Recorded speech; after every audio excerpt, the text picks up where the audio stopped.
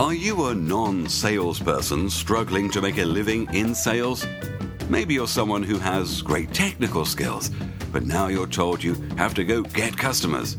Maybe you're an engineer, an accountant, an entrepreneur, or just someone who has ended up in sales inadvertently. Sounds familiar? Well, if so, I encourage you to register for 3 complimentary videos on that very subject. They will teach you how to rethink the world of business development so you can be highly effective at it without having to sell your soul. If you're interested, go to accidentalseller.com and those videos will be on their way to you. Now, on with the podcast. Live from the Jazz Kitchen in Indianapolis, this is the Advanced Selling Podcast. The aim of this podcast is to help sales teams grow their business with modern strategies and philosophies. And now your hosts, Bill Caskey, Bryan Neal, and Brooke Green. Yay! Thanks, Dave. Live audience. Live audience. I know you're probably listening to this in Australia or England or Japan or somewhere, but we are at the Jazz Kitchen in Indianapolis. We've got a great group. One more time. Let me hear them. Move it up. Hey! We've got special contributor today, Brooke Green, with us. Thank you. Hello, Brooke. You know what? I fell down on my duties earlier. Why? It's not the first time, I know. We have a hashtag today if you're tweeting. It's hashtag ASP Live. Oh. So please tweet, take pictures, put it on your Facebook page. Look at Lauren. You can tweet. Look at Mama Lauren. Lauren's due with twins. Oh, really? Hey. Congratulations. I didn't even notice you were pregnant. That's the right thing to say, Brian. I learned to say that a long time He's ago. a father of 4. Yep. You got it. Good. Okay, podcast today. We got a topic. Anything else before we get going? No. Any story from the field? Any story from clients or anything? I have pink eye. That's my only story. You know a story? It's one of those things you don't want to lead with. You know what I mean? It's not very It's not like I got appealing. a canker sore. It's really bad. Yeah. And then people want to look at it and they go, "Ooh, you do have pink eye, don't you?" You know, you have like snot coming out of your eye. It's really bad. Anyway. Have any of you been recently endorsed on LinkedIn? Yes, I have. Have any of you in the audience been recently endorsed more than normal? On LinkedIn, yeah. More than normal? Well, last week I got endorsed on Monday by somebody that I knew. You're going to bust everyone's bubble. You know this. I know. And then I thought, well, that was nice of John. John's not here. That was nice of John to endorse me. And then the next day I got 2 more endorsements which said exactly the same thing. So I'm thinking, okay, what's going on here? So I kind of popped my bubble. I thought people were really endorsing me. In the last week we've had 7 or 8 people. But is it a click that you can now just click on a LinkedIn? Yeah. Okay, so it means nothing, is what Probably you're saying. not. It might have even been like just a twitch. Just a twitch, Need little to do autistic it. twitch. Like, oh man, I accidentally endorsed this dude. Like, Can't take it back. Yeah, can't undo it. Can I unfriend the guy? No, it's too late. You already endorsed him. You're out there. Topic today. Yep. We've got 3 questions. We're going to try to take them one at a time. We're probably not going to get through all 3. And they're from our live audience. From our live audience here at the Jazz Kitchen. Take the first one. Brian, do you want to read it? And Brooke, you start? How do you want to do it? All right. I'm the guy with the bad eye, so I'll read first. That's no good. problem. Okay. I can do that. Close my bad eye. The question is, what are 3 ways for a service company to generate new leads? 3 ways for a service company to generate new leads. Okay. The dramatic pause. Here we go. You want to go first? Can I change the question, Sure. if I may? Because I think this would apply to any business if you're not in a service business. And what's interesting these days is everyone that, even if you make something and you're technically in a manufacturing business, you have a service element to what you do. Almost everyone does. Yeah. So I like to just think about what are 3 ways for lead generation. So this should apply to anybody, service business or not, I think. Let's go. Okay. Ready? Fire away, Brookie. You ready? Ready. All right. So something that we all lack, I think, a lot in doing, even us, and we teach it, is asking for referrals from current clients. Mm-hmm. How many of you ask for referrals on a regular basis? Oh, please do not. Oh, Brooke. So let me just make myself feel better. You do not. Put your hand down.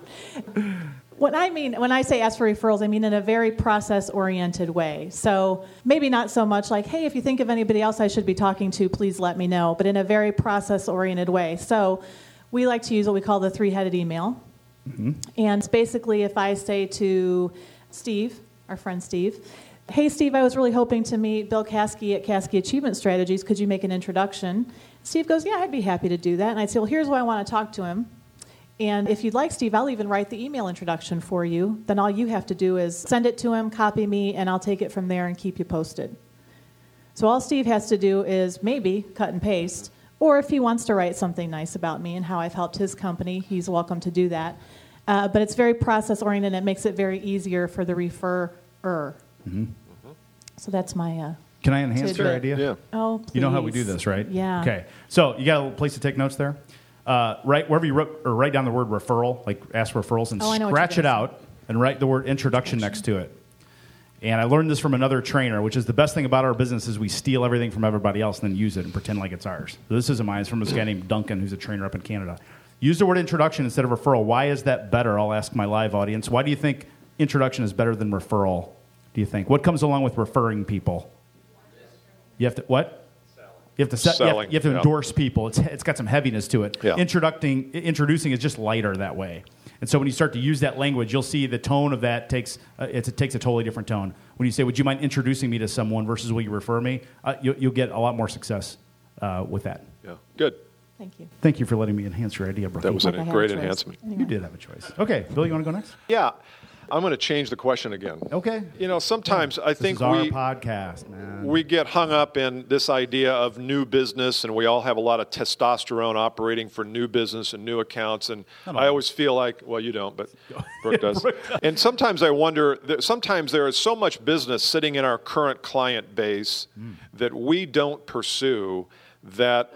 And instead of doing that, we go out and try to get new logos and new business. I'm wondering how much business is in this room in your client base that's untapped, that just has been untapped by you.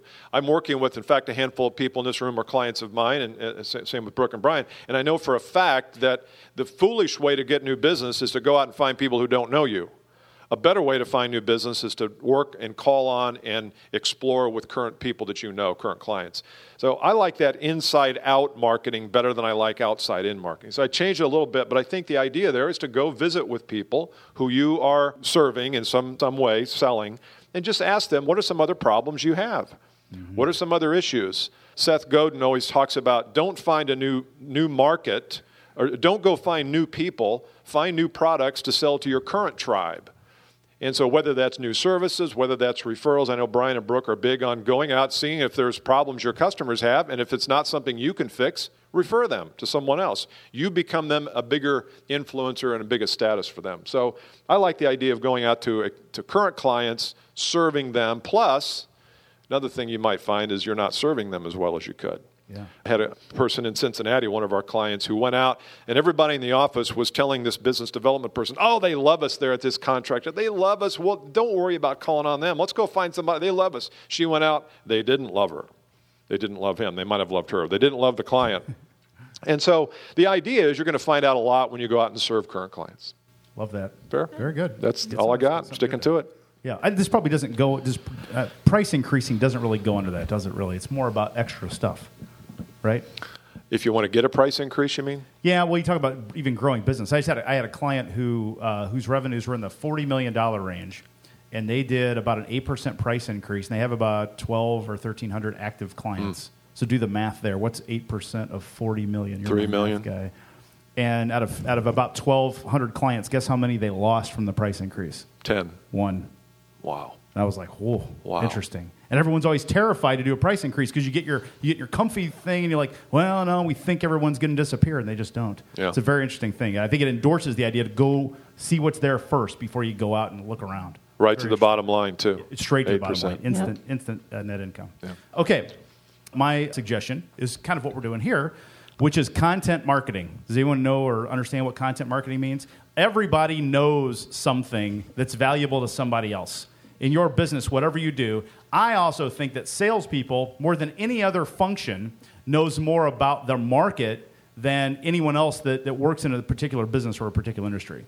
So if you're in the transportation business, which I know some of you are in here, and you're a salesperson in that business, and all you do is talk to trucking companies and 3PLs, and you deal with transportation people in large companies, you have this perspective that the people that are sitting there captive, the director of transportation who's stuck behind the four walls, or the VP of transportation, they don't have the perspective you do. So you have all this knowledge. The trick then to grow leads, which was the question, how do I get leads from this, is I got to find a way to package that knowledge and share it with people. Yeah. Right? And so this is one example that, like, we do this, we practice what we preach. We have this podcast, we have this expertise. A lot of you are clients, and we get things from you. I steal things from the guy in Canada, and we share them with other people, and we do it through this channel. That's just one channel, right? Mm-hmm. There are other channels where you can find things like you can go out and find articles on the internet, and you don't have to write anything. You just find an article that's interesting, and you share it with everybody else. And you say, hey, Bill, ran across this article about health insurance premiums as a business owner. Thought you might like to see it. Love, Bryan.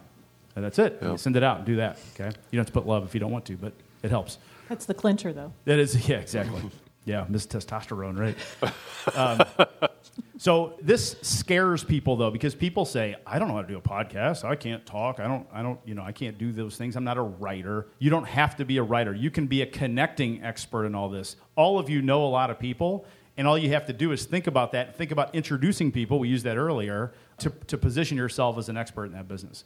And so think of that. A great thing to do from here is go away and say, what do I know? A way to start the process is ask yourself, what questions or problems are my customers and clients asking me already? And it might be outside of what you do, if that makes sense, right? So I'll use my transportation friends for a minute. It's a long answer. Is it? It's okay. Go ahead. Okay, answer. I'm just kidding. I got 4 minutes left. I'm going to slow down my pace a little bit. It's the jazz kitchen, after all, right? Kind of ease into it. Just a reminder, we're still on the first question. We are. Thank you. You're welcome. And no pressure. I lost my train of thought. thought. No pressure, though. Yeah. The transportation business, some things that my friends in here, they do leasing and renting of semi-trailers. Well, one of the big pains and problems in transportation business is finding drivers these days, right? So if you know that and you know other strategies that people have employed about how to find drivers, you become valuable to that client, even though it's not directly what you do, then you hold a special place in their life. Does that make sense? Mm-hmm. And so think about the expertise and the connections that you have that way.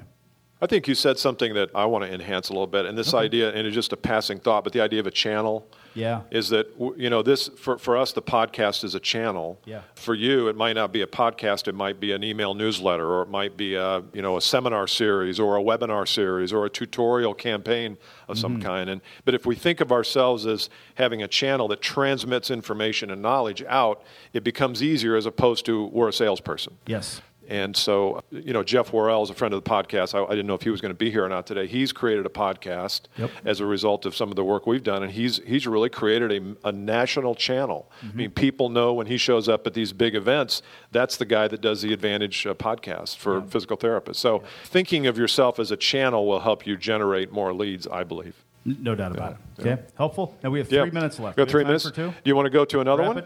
Or do you want to wrap it? Wrap it. Oh, we got 1 minute left. All right. Let's wrap it up. All right.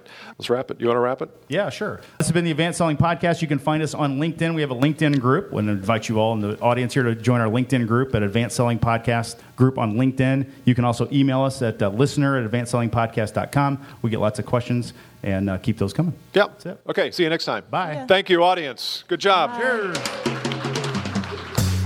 This has been the Advanced Selling Podcast, presented by Caskey Achievement Strategies, Indianapolis. Join us each time we record a new podcast by going to BillCaskey.com or to iTunes.